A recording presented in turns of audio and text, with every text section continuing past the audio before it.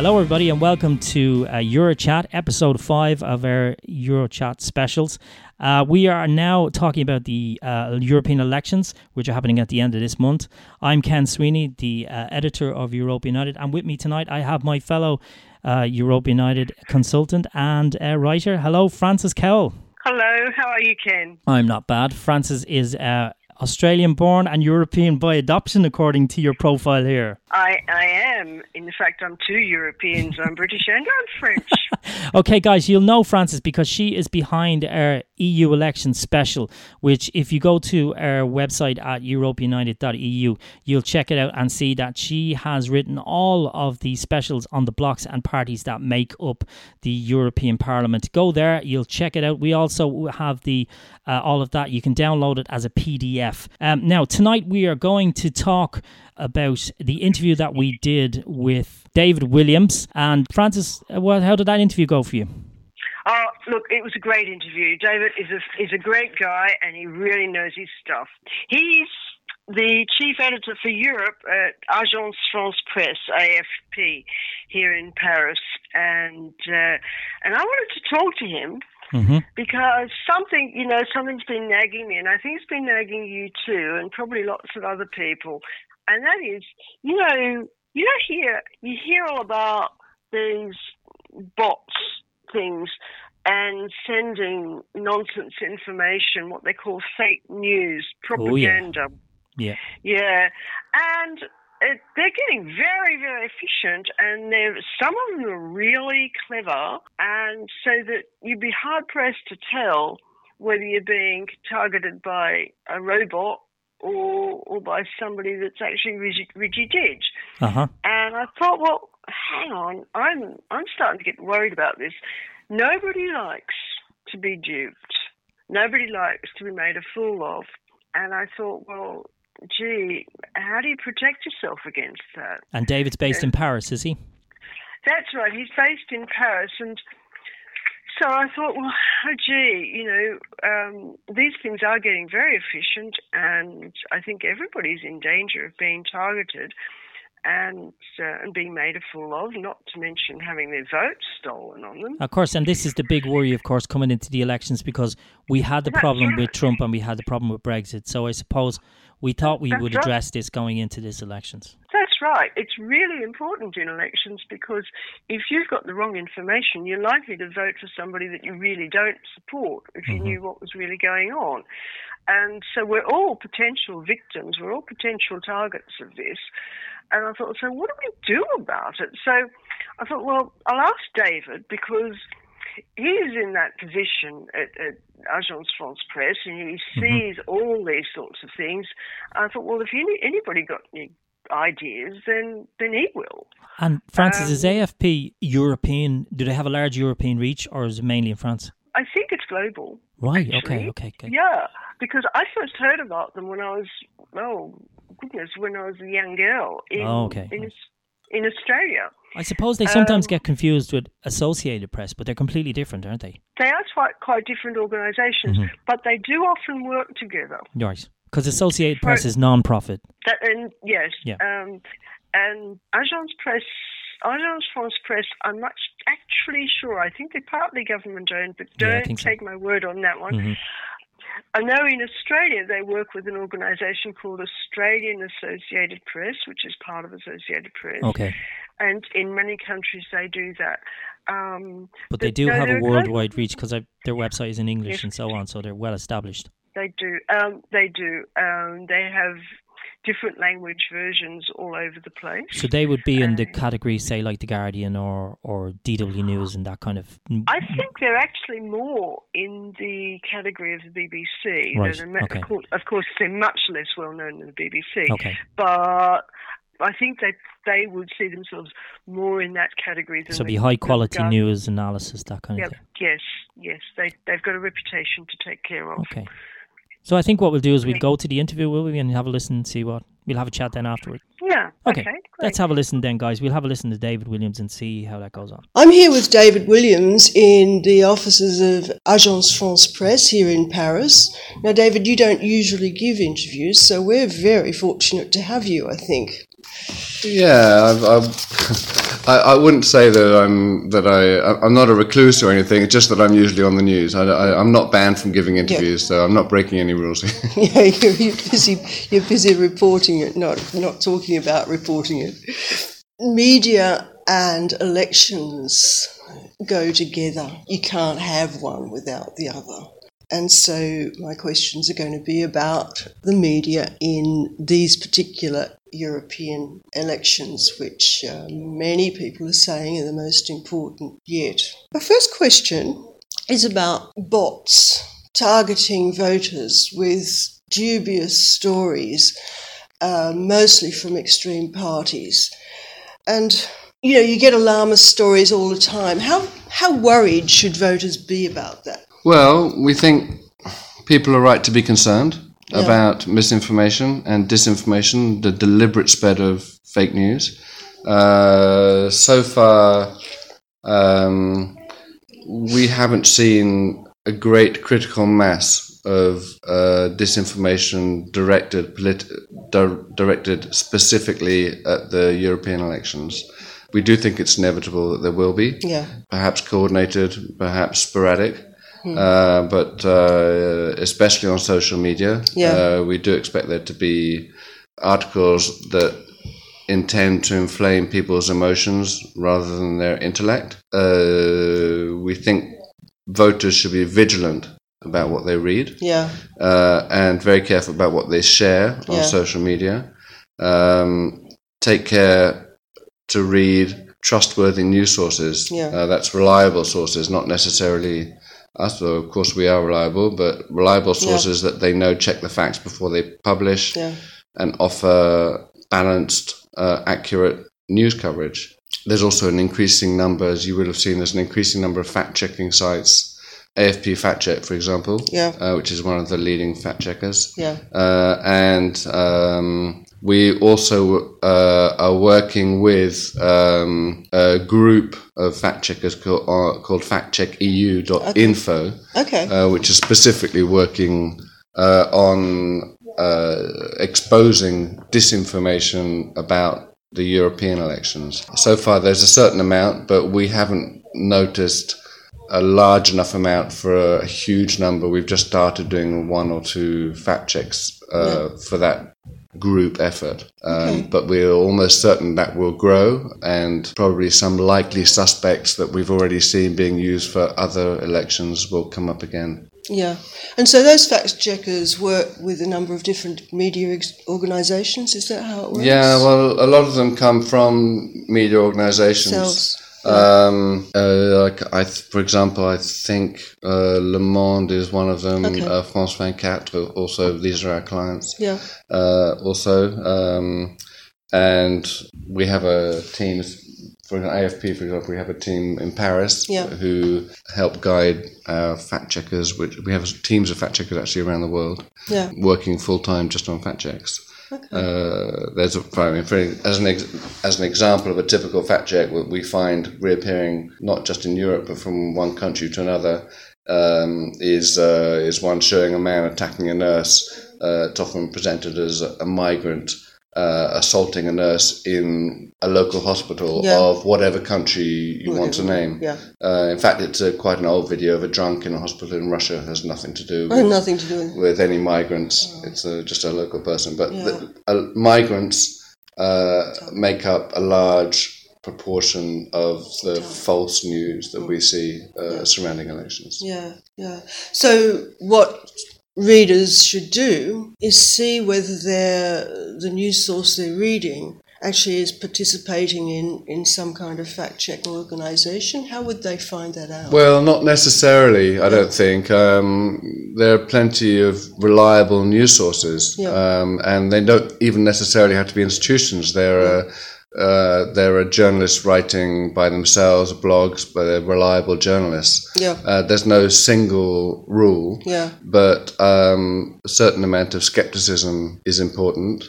And if you do go to fact checks, a lot of the fact check sites will give advice about how to verify news, how to check that the photo, for example, that you're looking at really is about the event that it's supposed to be illustrating, and isn't some 5-year-old photo from another country being taken out of context. Totally out of context, yeah.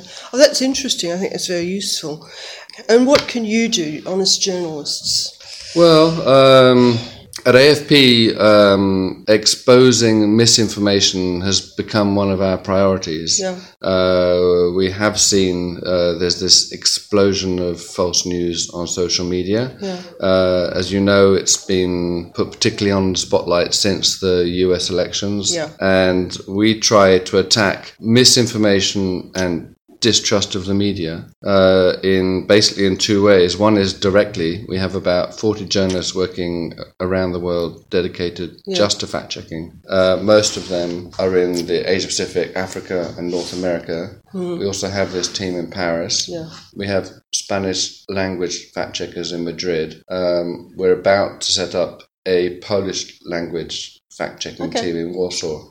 So we do, we're really basically at the forefront of that. And we do, for the European elections specifically, as I mentioned, we're working with factcheck.eu, which has 19 other partners. So we can also work with them on fact checks, as well as just sending in our own fact checks for them to add onto their website. Beyond that, beyond fact-checking, we think it's important to get back to the basics of journalism, which means being on the ground, speaking to people who are not just in the big cities, speaking to people who are marginalised, and even then not only listening to opinions, also trying to balance it with context, factual context, whether it's part of the story, of course, but also in separate fact boxes, graphics, showing what is the actual impact of migration, for example, on an economy. So we think these are the getting back to the issues that are important to people, and trying to give not just the metropolitan view of these issues. So, for example, in Europe, we're running at the moment a whole series of mini packages on issues that we think are important ahead of the election. So that could be about poverty, anti-elite forces. It could be about the environment. In fact, we have one just about the spread of disinformation as well. And I was going to remark that in this election, the media has become part of the story, which is a bit unfortunate. Well, we would. You're right. But there's always been a tension between politicians and the media, of course, because they make claims, then it's up to us to hold them accountable to those claims. That's right. That's why we have you. So that's unlikely to change, I think. But as you rightly say, it's the deliberate spread of that false news that's really exploded with social media, and now increasingly on instant messaging apps. Indeed, it goes so fast. Facebook and other online platforms, social media type platforms, have come under a lot of fire for content that's shown on their platforms. How fair is that? Say Facebook, take that because everyone knows it, are they more like a media organisation like AFP or a newspaper, where they should curate and edit what they put on, or are they more like, as they say, or they like to say anyway, they're more like a telephone company where they can't control what's being said over it? Or are they something completely different? Well, I think it's fair to hold them to account for false news that is spread on their platforms. They make an awful lot of money from it. They're not classic media organisations. They don't have teams of journalists. They don't have newsrooms. But Facebook, for example, is effectively the world's biggest news publisher. And they are, rightly, I think even they would admit, rightly under immense pressure because they're being held responsible for disinformation that's being spread on their platform. And it's true that their business model relies on people clicking on articles and generating advertising. But to be fair, I do think that they recognise they have a responsibility, and they're starting to take some steps, but that doesn't mean that they're anything close to resolving this, which is still a major and pressing issue. They're clients of ours. Facebook are clients of ours. So when if we publish a fact check that relates to something that's being spread widely on Facebook, they will link it to the original false news item. Yeah, so when somebody clicks on that, they'll get a message saying AFP has written about this, and you'll be able to click and see what we've written normally saying, and whether it's true, which is less rare, or whether it's fake. And we give quite a kind of forensic examination which explains why, exactly where this photo was originally taken, who said what. We get back to the original source. And in addition, Facebook tell us that they also, when we flagged up something as being false, they also changed the algorithm so that the story in question is harder to find, will reappear less on news feeds. That's good news. I mean, to me, that says that they are actually that's a genuine effort to do something about it in response to enormous pressure. Yeah, I mean, we also do something similar with Google, where they also will link items, as will other fact checkers, not just AFP. They'll link items that we fact check with the original story in the search results. So that also has some impact. I think there's, it's by no means a struggle which is over. It's still problem and a massive challenge to all media. And it's partly resulted in a huge lack of trust in the world's media. That's certainly happening, and it doesn't help when politicians, Donald Trump isn't the only one at all, who politicians criticise media organisations like yours, like AFP and other honest media sources are generating falsehoods. That doesn't help at all. It's easy to forget, though, despite all that, with all of the noise around social media, it's very easy to forget that most people actually get most of their news from traditional sources like television and newspapers, organisations like AFP. So you've already touched on this already, but what else would you comment on there that I think that most organisations could do? Well, newspapers and TV are still hugely important, even though paper editions of newspapers have slumped dramatically. And television broadcast via TV is declining in terms of audience numbers. But they still reach out online as well. And that's becoming increasingly important. I think many of the major European papers and TV broadcasters are also our clients, and a rising number of them are directly involved in fact-checking for the European elections. I think I mentioned before Le Monde and France 24, for example, which are both part of the factcheckeu.info project.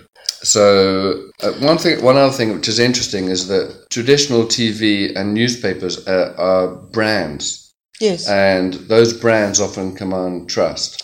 I don't have the figures for Europe, but there's a study last year by the Reuters Institute showing that in the United States, local TV news was the most trusted news brand. Isn't that interesting? Yeah, and then it's followed by big-name newspapers and broadcasters.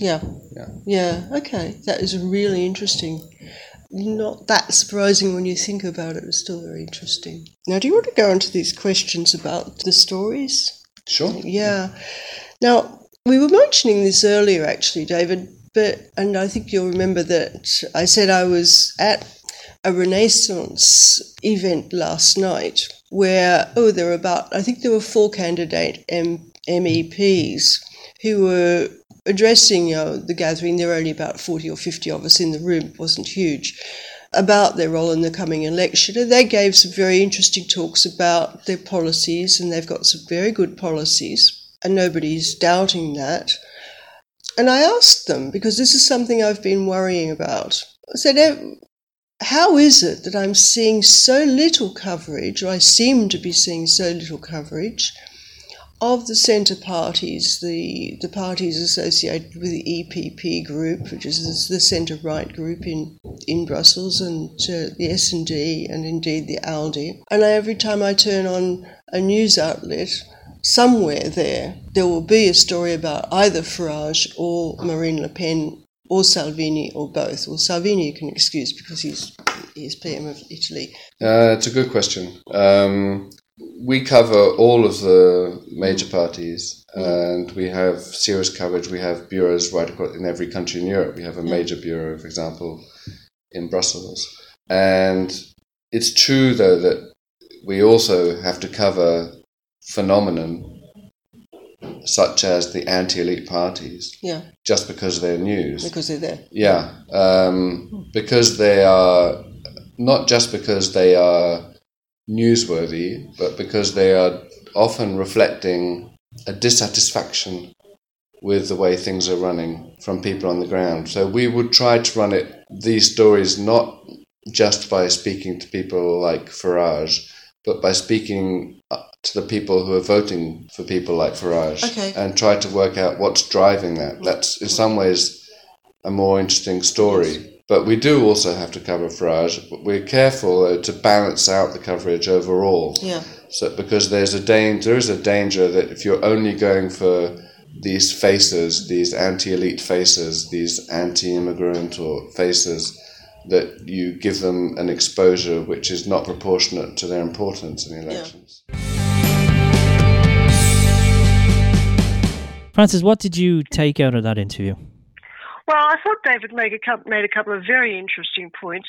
Mm-hmm. First of all, there's some good news. And the good news is that we're not entirely by ourselves. If we want to protect ourselves against being bullshitted at, pardon my French. No, it's okay. You're amongst friends. I hope.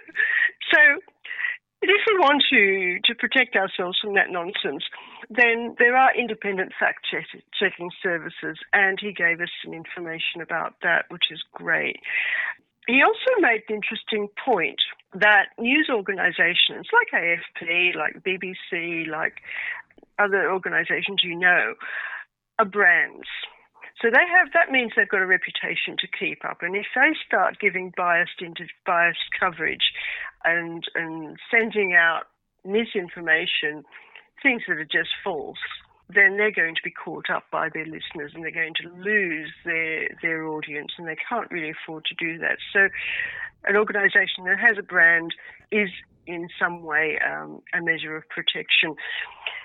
The point that I found very interesting, though, was the question about Facebook and the other social media organisations. Now, I was interested. I didn't know that Facebook was actually a client of one of their news fact-checking services. Now, that was really interesting, wasn't it? How did they balance that?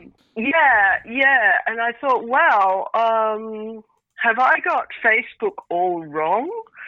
And Ken, call me cynical. But you're talking to the king of cynics here. Oh, okay. Well, I'll contest. We'll have a showdown on that one day. But I thought, hang on. Certainly, what he said was very positive about Facebook. It sounds like they are taking it seriously as far as it goes. But then I thought, now, hang on, what's behind this? And you'll remember, about 2 weeks before that, so about the end of March, Mark Zuckerberg came out and said he thought government should regulate organisations like his. Yeah, he wanted the governments to do the dirty work, basically.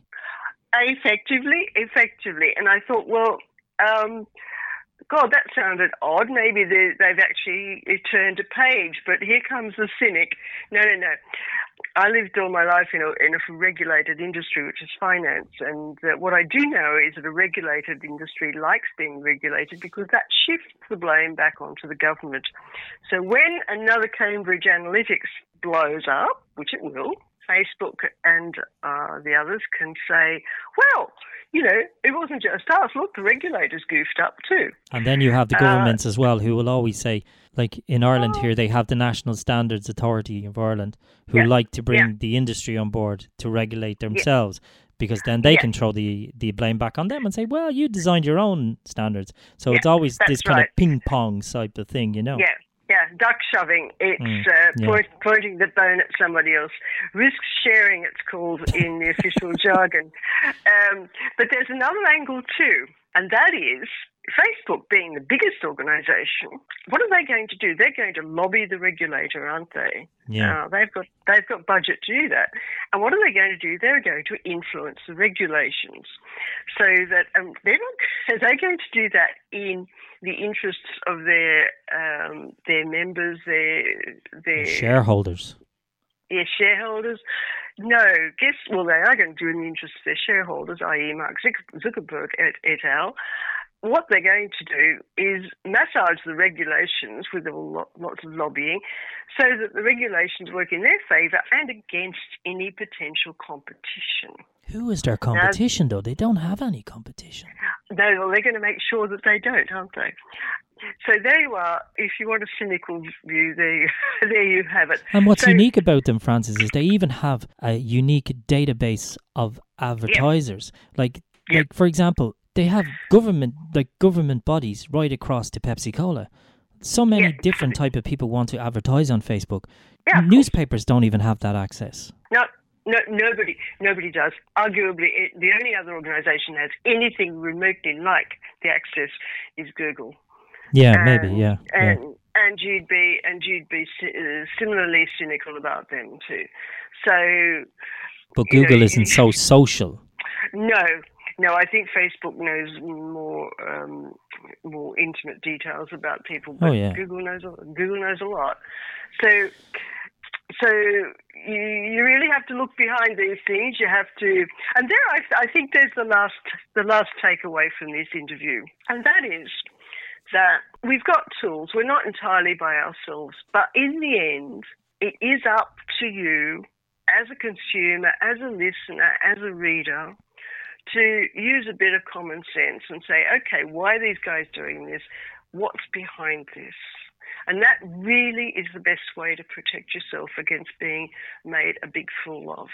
But that's what I took away from that anyway. Looking at the way AFP conducts themselves, and then looking at the way the British media conduct themselves, this is chalk and cheese to the extreme. Oh, yeah. And a lot of that reflects the different media regulations. I know the UK in particular has particularly idiosyncratic libel laws that protects the press, I think.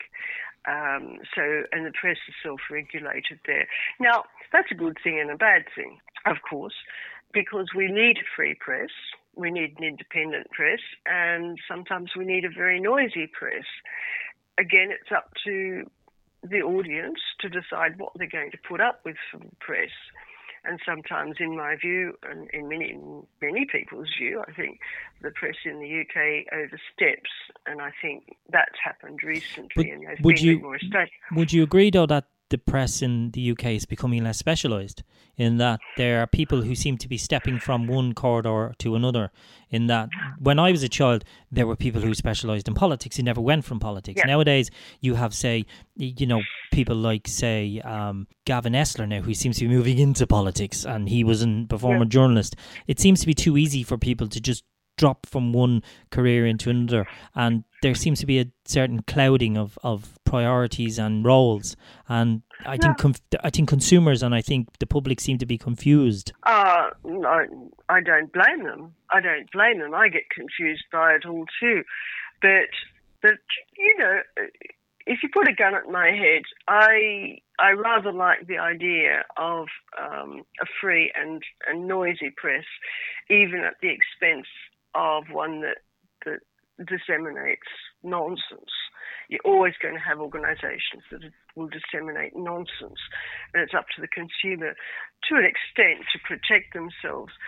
I'm not an expert on libel laws, and I can't really comment, but if you gave me a choice between the press in the UK, noisy, disrespectful, and sometimes nonsense, quite often nonsense as it is, and a press that is so self-censored that it's frightened to say boo, then I'll choose the former any day. But my fear would be somebody like Piers Morgan, for example, deciding he's going to go into government or to go into politics. He doesn't need to. No, but true. But imagine if he did, because Yeah. this would be how susceptible the UK has become. Yes. And the danger is that he would get votes. Oh, yeah. Oh, absolutely he would. Absolutely he would, for the same reason Donald Trump did. Yeah. And the other, that I agree with you. Now, on that. hold on. The same would probably apply to some comedian like Frankie Boyle or somebody like that. They would get votes likewise on the other side of the political sphere. You know, I'm not saying that the problem lies with the conservative right or whatever you want to call Piers Morgan, because he seems to swing from one end of the scale to the other depending on whatever mood he gets up in. But I'm not saying that that's just lies with his character. But what I'm trying to say is it goes with anything, that the UK seems to be in a flux of social insecurity. It doesn't seem to know where it is. It doesn't seem to have an identity anymore. I think. Yeah, I think you've got a very good point there. And I think that probably goes well beyond the press. And what you're seeing in the press probably reflects something much broader that's going on in the UK. If you look, say you're in France, if you look at French politics, we seem to see, like, people say, oh, there's a rise of the right, but it's always kind of been there. It has been there for a long time. There's nothing new about that. The same in Italy. I mean, we're not looking at anything new. No, we're not. It's been there, it's rising, it's scary, its strongholds are still the same place as they've more or less always been. And I think what's happening is that social media seems to be just amplifying that. In other words, people just seem to be able to notice it more than they possibly would have noticed it before. But I think the problem with the UK is that it just seems to have been thrown into this Kenwood mixer. And what's coming out is this massive goo that people just seem unable to palate. Yeah. I think there's a lot of that going on. If you like, to a large extent, they're just telling people what they want to hear. I should add that I'm Australian by origin, and goodness gracious, I thought you were New Zealander. Oh, stop it. One has fun look. One loves the New Zealanders. They have many qualities that Australia could do with. But an erstwhile Australian is one of the most dangerous people in the world, or until recently has been, and that's Rupert Murdoch. We can disown him now because he disowned Australia back in the 80s when he wanted to list in New York. And there you go, yeah. So he abandoned his Australian citizenship. So that's. But can I pull us back? Can I pull us back to David Williams? Is AFP, is what they stand for now becoming a minority form of media? Probably numerically, yes. If you talk, there are probably more media organisations that care much less about their integrity, but the ones that still do, I think, are much better known, and probably, much better known. I wouldn't say they've necessarily got to be the circulation. I'm not a media expert, by the way. No. This is just my impression. But, AFP have been around for a long time. So has the BBC. Whatever you think of them, but they do have a reputation to keep up.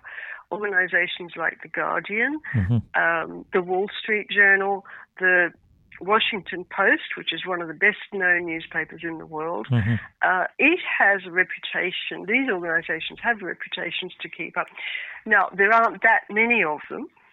And what about, say, for us, for English speakers, they wouldn't be aware of, say, like some of the more continental ones. What about France? Where would we be with, in terms of, say, continental ones? Would it be Paris, or would it be French ones that would have good reputation? Yeah, well, AFP is one. Okay. It's been around for a long, long time. I think it's partly government-owned, but I'm not sure about that. Don't take me as... I suppose DW would be considered a reputable media organisation. Yes, that's right. And then you have Le Monde, which is one of the most respected organisations in the world. Now, obviously, we're obviously speaking from a liberal point of view. I mean, there would be people listening here tonight who would be completely disagreeing with us. Yeah, well, but they they know the media organisations where they are. And that actually reminds me of another interesting point that David made. He said the most trusted media organisations are local news organisations. Now, isn't that interesting? Well, I would agree with that. Yeah. I mean, certainly in Ireland here, you would have, say, local regional newspapers that would still have pretty good circulation. They would struggle. They would struggle to sell, but they would still be trusted in terms of, say, local news and so on. Yeah. I think what's happening in your local community is easy to check on. You can hear what other people are saying, so you trust it. At the national level, that's harder because there's a joke. You can't trust politicians too. There's a joke. How do you tell the difference between a politician and a parrot? You can't tell if the parrot's lying. I mean, look. The thing is, though, we do. I suppose we need to look beyond the headlines, and I always say that. And I suppose that if people aren't willing to look beyond the headlines, I suppose they have themselves to blame. Yes. And fact checks. There are enough fact checks facilities in the world available for people to do that. No, you can't protect people against. I hesitate to use the word, but it does boil down to laziness. That said, a lot of people just don't have time. And as David said that in the interview, there are a number of facilities that are available there. Yeah, and they're free and they're very accessible. And they're independent, which is very important as well to know. They are independent. And he says there's a lot of collaboration between organisations, so it's not seen as a proprietorial thing. And he actually then took me to meet his fact-checking team, which was really, really interesting. And they showed how painstaking it is to actually sift through and go through images and videos that are they find being published and say, well, actually, that photograph is not what it claims to be. It comes from somewhere else, blah, blah, blah. Maybe what we should do is try and get a video blog inside of AFP. Maybe we should go back and ask them if we could do that. That would be great for our followers. We could try and do that. See if he would let us do that, because I think that would be a real good insight. That would be good. There may be reasons they may not be able to do that, but we can always ask. Yeah, I think it would be interesting. I want to move this along because obviously we're always thinking of the clock. The thing about that I want to bring up, because obviously AFP are a professional media organisation. We are not. We are a citizen journalism organisation. That's right. How do we figure in this, Fran? How do we work with these organisations? Should there always be a gap between us and them? I think there sort of needs to be. Well, maybe I'm wrong about that, but I don't know. I have to say I haven't thought about that much.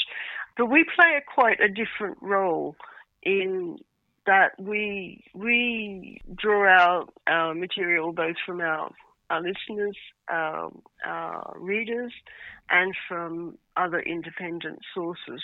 So our roles are quite different. Perhaps there is room for collaboration. I suppose we need to stay away from breaking news. That's the thing. I think citizen journalism needs to stop being breaking news. I see it a lot, and I think it's stupid. I think we're not. We shouldn't be trying to do that. I think where citizen journalism works best is where we need to slow down and look at the situation, analyse it, and give an opinion on it post the happening, so to speak. Yeah, I'd agree with that. We just cannot compete with professional news organisations who've got journalists on the ground reporting. Most of it is plagiarism anyway. Well, quite a lot of it is. But I think an accessible commentary on the news, as you said, delve below the headlines. What does this really mean? Well, what are the implications of Facebook asking to be regulated and saying, well, what's in it for them? What's their angle? I think that is where we can add some value. And Facebook as well, though, to be fair to Facebook, I think citizen journalism was dead in the water until Facebook came along anyway. Well, there you are, you see. I mean, blogging was a different story, because blogging was just kind of personal opinions of people, like telling stories, mostly personal stories. And what happened was Facebook managed to allow the media to become at different levels, work at different levels. And I think what it did was it brought citizen journalism back. Yeah. You know. And that's got to be a good thing. Well, it became an electronic pamphlet, really. Yeah, and that's got to be a good thing, because it's opening up to different views, points of view. Because in some countries in particular, the press isn't as free as we'd like it to be. And so in those places, this kind of journalism is vital to get different points of view across.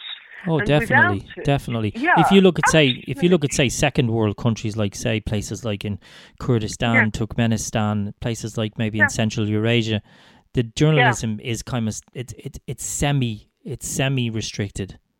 So I'm sure citizen journalism, especially in the case of young journalists who wouldn't have the opportunity to maybe gain access to proper media sources, that would be vital for them. Absolutely, it's vital. It's absolutely vital. And to get an alternative point of view on what's going on in the world, and not just be fed what the government wants you to hear, is absolutely vital. That's why we have a press.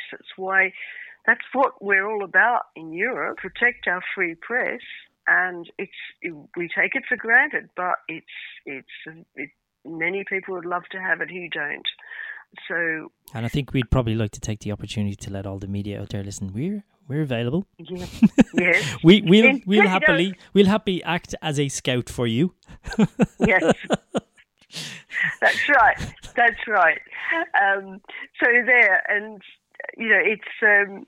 I just can't tell you how important it is, and how easily it is to take for granted our free press, and certainly just. I think what we should do is we should probably get interviewing part 2, maybe Mr. Williams, and we should probably talk to him about citizen journalism and see what his opinion would be on that. Oh, now that would be interesting. Yeah, I think so. I think that would be good, because this is something that some journalists detest and then some journalists really welcome. So it will be interesting to see that, because I think that's something that major media sources, they don't think about. And in other industries do usually have a nursery type thing. If you look at football, there's always a nursery type thing where you have a smaller club being fed, an academy style thing. And if you have, say, a citizen journalism organization that's feeding a non-profit organization like us, that's feeding young journalists, or even not necessarily young people, but just say talented writers and academics, or people who just basically are clued into certain things, the material is there. And it can be from anywhere around the world as well. And I've noticed France-24 do that as well. They're looking for people who can send in blogs and vlogs, as they call them. And they're looking for information on areas around the world. And I think this is where organisations like Europe United can benefit bigger media organisations. Oh, I think we can. People feel relaxed about it because it's not one of the big organisations. It feels closer to them. And so they feel it feels more accessible, and they can say more or less what they like within reason, within the bounds of decency. And I think that's a great thing. It's a great thing. Can I ask you, before we just close up we've got a few more minutes, what do you think of the coverage of the European elections on a European scale? Do you think it's been widely?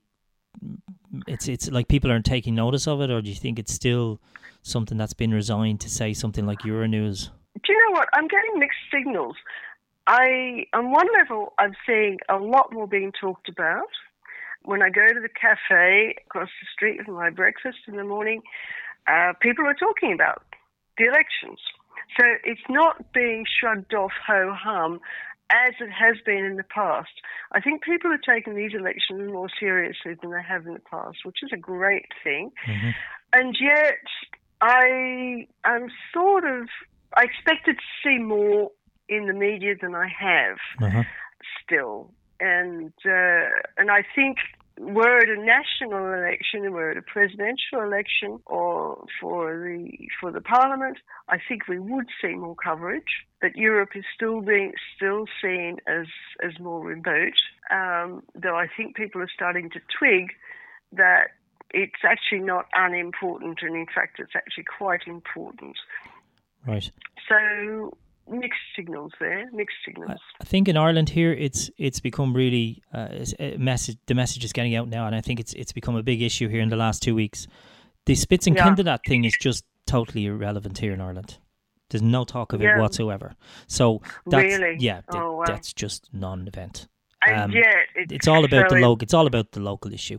Yeah. There's obviously local council elections going on. That's been talked about. That's important. Yeah. Wow. We also have a divorce amendment referendum going on. I'm not 100% sure how that works, but I think what we're going to do, actually, I'm going to make sure that there's an article up on that on European Idol next week or so. We'll get that done. I think so. But I think so, because Ireland will be in the spotlight about that. Yeah. So that's going to happen. But there's basically, in regards to the MEPs, it's just about local MEPs. But the Spitzenkandidat thing is just, no one absolutely has spoken about that one iota here in Ireland. Wow. And I think that's that whole concept, I can see that being dropped. Wow. I don't think it's sparked interest at all. Oh dear. And for Ireland, the EU is really, really important. Yeah, but I just don't think no one's talking about it. Like I've asked people like here, and we'll be talking about the elections, and they've just what is that? Yeah. I don't know what that is. So I'm sure it's the same all around Europe. I don't think people really are. I think it's an irrelevant thing. I still think it's about if people are interested in the European elections, I still think it's about the local MEPs being elected. So I don't know what they're going to do with that Spitzenkandidat thing. I mean, No, it's. Sorry, Francis, but what really bugs me about it is that there's no clear candidates. ALDE have 7, the GUE have 2. Some of them don't have any. I know the Greens have gone with this gender balance thing, but it's still very confusing. Yeah, and it is, and it's. I think it points to something that's sort of endemic with the European democracy. It is seen as being remote, and it's not clear cut. No, and it's very interesting that EU elections tend to provoke opportunities for what they call protest voting. Mm-hmm. So people are voting against what they don't like in the local government. Yeah, they don't do that in the United States. They go for the sharp character. Yeah, well, they do in most places, actually, but the EU elections, I can name a few of the MEPs or the candidates for Macron's party who are going forward. But if you ask me what are they about, what do they stand for, then I'll say, well, probably the same things that Macron stands for, which isn't very helpful. No. Because they're probably going to join up with the ALDE group. Yeah. And so, in fact, what they're going to be about is whatever ALDE is about. Well, this is it. And like you have, say, Fianna Fáil here in Ireland, who are part of the ALDE group, they're not supporting ALDE at all. And then you have Sinn Féin, who are part of GUE and NGL, and they're not supporting the Spitzenkandidat project at all. It's half in, half out. Yeah. Nobody is. There's no visible government and opposition in Europe. It's the 8 groups, and they go into the parliament and they vote, and it's perfectly democratic, but it's much less tangible to ordinary people, and I think that's one reason that there's less interest than there really ought to be. But the Spitzenkandidat, just to go back briefly to that, what confuses me about that is when you have the presidential candidates in the United States, right? They just chop them as they go along, right? Tons of them, loads of them turn up initially, and then as the weeks go by, they drop off, right? They go, and then eventually, at the end of the day, it's 1 against 1, right? Yeah. That's how a proper thing works. That's how it should work. What happens with the European elections is you have these groups of people turning up.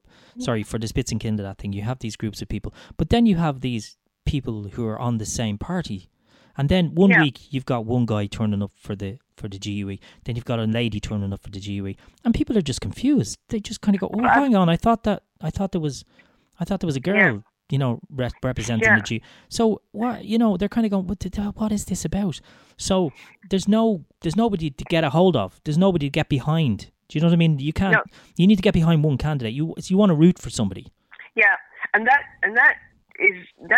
very, very difficult to do in the European context. See, it's all very fair. It's all very no you force sort of thing. It's never going to work if it's going to be like that. No, and who outside of Bavaria has heard of Manfred Weber? What is he going to do that will be different from what Juncker has been doing the last 5 years? No, I mean, they're better off, if they're going to go for the European Commissioner, they're better off just going back to either just electing the guy within or either electing the guy without. Trying to put this presidential style thing half in and then doing a hames of it by making it half in and half out, and then having Bas Eickhout and I can't think of the other girl's name, two of them holding hands together saying, "I don't mind if you win and I don't mind if you win." That's just nonsense. Yeah, it's people. You need them stabbing each other in the back, Francis. Do you know what I mean? You know what I'm saying? You need Manchurian Candidate stuff here. Yeah, absolutely. You need, yes, and that's what people expect to see. That's what they vote for. That's what politics is about. Well, it means they know what they'll be voting for. I think they'll think they do at least. Do you actually know, sorry for jumping in, but do you know what would be the best thing? If you put Manfred Weber up against Nigel Farage, then everybody would vote for the European Union. Yeah. Could you imagine? I mean, I wonder. It would at least put, because everybody who would normally not vote but would be in favour of the European would then get up and vote. They'd say, "Oh God, we can't let him in there," So at least there'd be some kind of dramatic situation, Yeah, a bit of biffo and a bit of biffo where give them a 1-2 and see how they take it. See what they're going to be like when they're in there negotiating and protecting our interests. Yeah, it's all too safe, It's the centre ground is just there's just too much politeness. It's too genteel. Yes. And it looks, and from the outside, look, all this compromise stuff is great.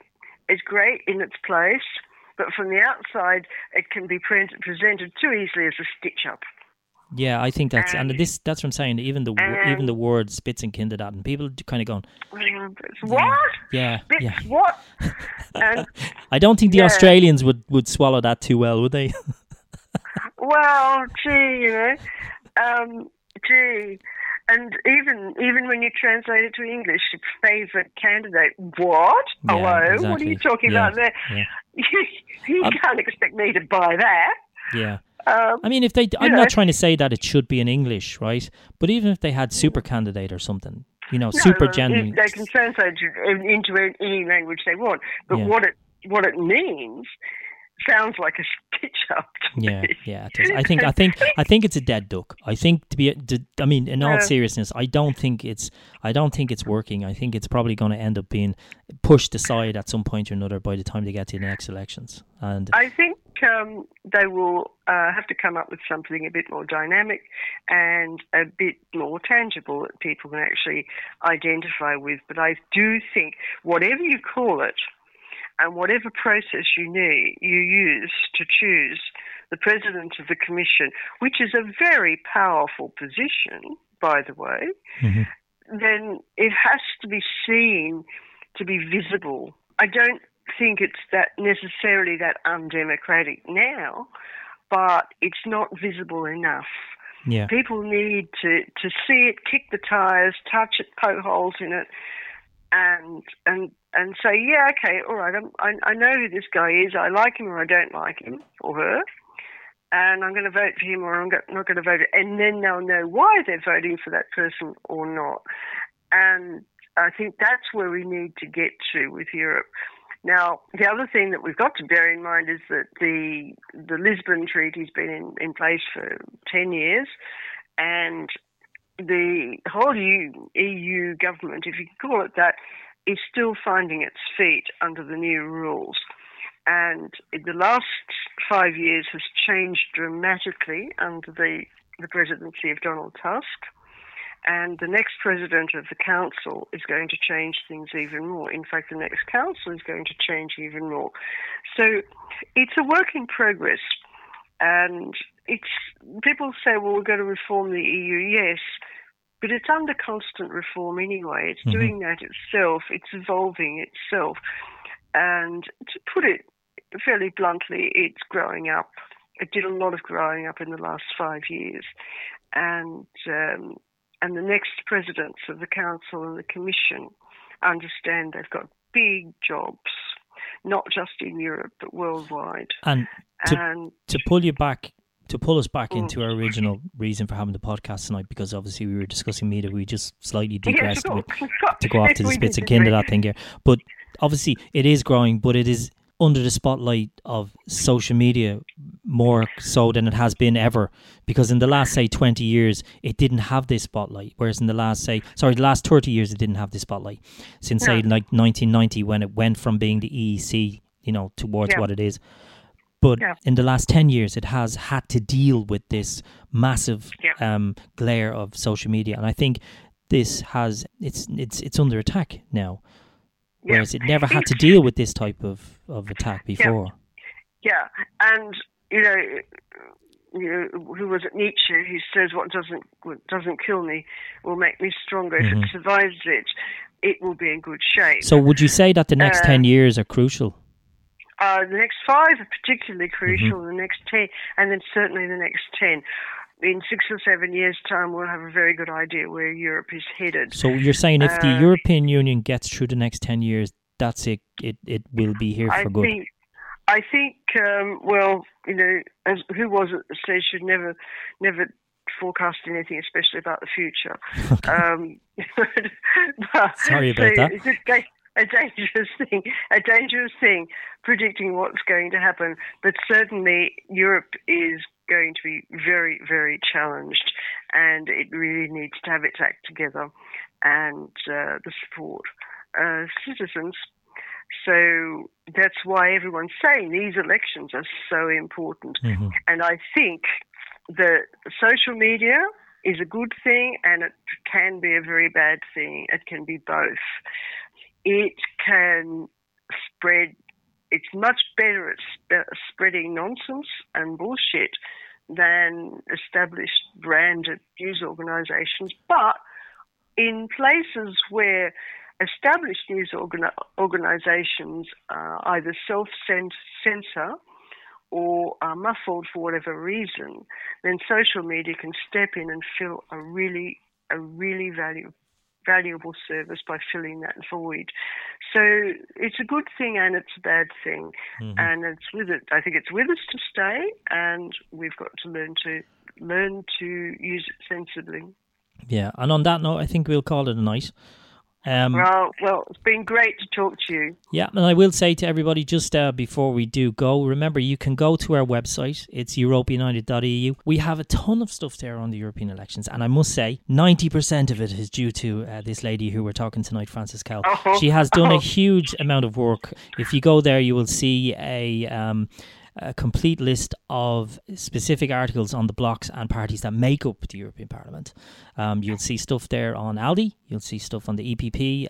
Everything you need to know is there. Just click on the website, go to the top page there, click on EU Elections 2019, and you'll get a rundown. There's also, when you click on our website, you'll go to our publications page, and you'll be able to download a PDF of the entire lot, just done for you, and you can sit there, you can read it, and you can have a look at it. We also have a couple of podcasts there for the European elections. We got a 4 podcast there. We got an interview with Roger Cassell. We got an interview with the Greens, Bits and Kindadat, one of them, Bas Aykut. He's a very nice guy. We also have an interview with Sinn Féin MEP Matt Carty, and we also were in the European Parliament there, courtesy of the European Parliament actually in Ireland. They brought us over for a free trip, and we took them. We made the most of it. We did a podcast while we were over there. We grabbed people by the scruff of the neck and we interviewed them while they were running down the stairs. We don't take prisoners when somewhere around in Europe United. So we're constantly doing articles. So please go to the website there. It's europeunited.eu. We are a volunteer organisation, and all of our writers and contributors are volunteers. We also have a Twitter page, which is Europe United EU, and we are also on Facebook. Of course we are, which is again Europe United EU. So do join us there. You can like us, you can give out to us, and we'll ignore you. No, we won't. We're just so busy, we don't have time to say sorry because we're too busy writing articles. That's what we're doing. I'm doing podcasts and everything. Now, actually, just while we're here, I just want to say we've been telling everybody this. We do have some good news. We have been awarded a grant by the Department of Foreign Affairs here in Ireland for our Eurochat podcast, which is really cool. So we can let you know this officially. We will be doing tons of podcasts now. Which means that we have the full support of the Irish government. This is really great news for us because it gives us a little bit of recognition here in Ireland, and it allows us to continue doing what we're doing. So you can expect us to be pumping out these podcasts on a regular basis. They're going to be about everything to do with Europe. So if you have any ideas that you would like us to cover, you can get in touch with us by info@europeunited.eu. We'd love to hear some suggestions on podcasts because come the end of this month, the European elections are going to be over. So there's going to be lots more stuff that we'd want to talk about.